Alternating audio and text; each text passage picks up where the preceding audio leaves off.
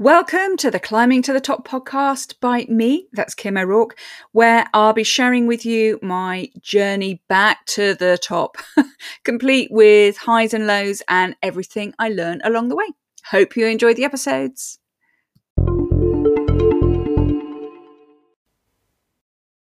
Hello and welcome to the next episode of Climbing to the Top podcast with me, Kim O'Rourke.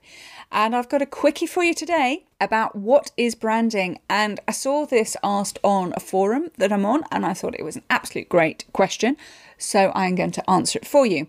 Now, before I answer what branding is, we probably need to understand what a brand is first and foremost. And that's quite misunderstood because so many people think the brand is just the logo and the badge, and it's not. So let me explain. Your brand is the relationship that your publics, that's plural, your publics have with you.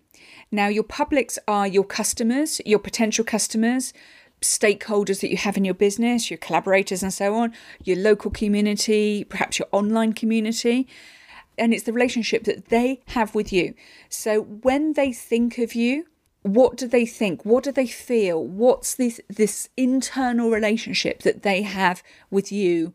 You know, what emotions come up when they think about you? And you may think, well, that's a bit strange. Does anybody have any emotions? But they do. So if I asked you to think about, let's say, Volvo cars, you would have a brief set of thoughts and emotions going through your mind of, you know, perhaps safety, perhaps slow, maybe, Swedish, the shape of Volvo cars and so on. It depends what car you've got. I'll pick on Volvo because I've got a Volvo estate.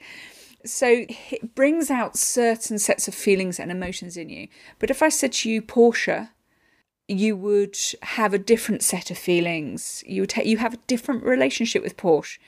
Even though you may not drive a Porsche, you would have a different relationship with them.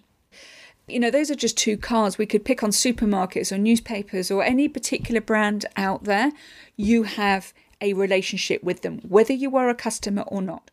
And it's the same if you are a brand of you, if you are a coach or a consultant or a teacher or mentor, any person, an artist, any person in that area where the brand is you. It's about what people think about when they think of you. So that's what you need to be thinking about, the brand, the relationship they have with you and how they see you. But of course, that relationship has to start with you. You have to decide what it is, how you want to come across, what it is that you want to portray, how you want people to see you.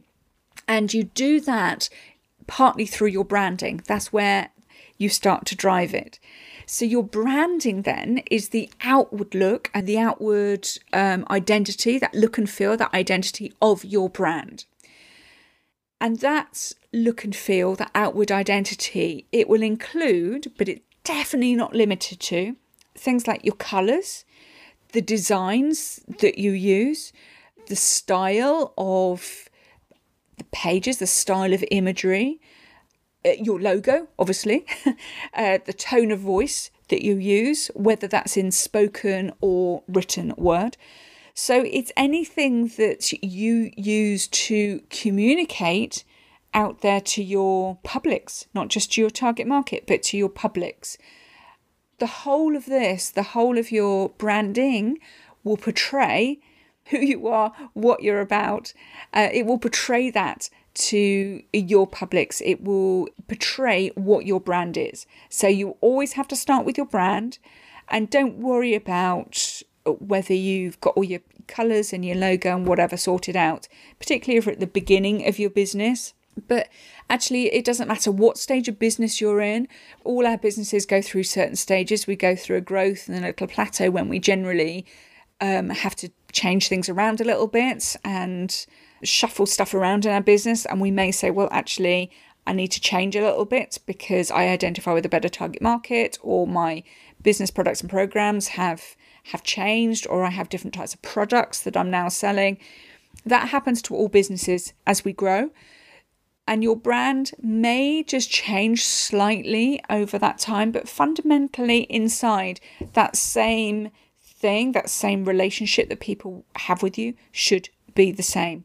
but your branding over the years may change slightly to reflect your different periods of growth. Anyway, I hope that has helped. Short and sweet, but I wanted to answer that really important question. And before I go, just a reminder, don't forget to hit the subscribe button so that you never miss an episode and it will pop up on your phone and remind you. Thanks ever so much for listening, and I will see you on the next episode. Bye for now.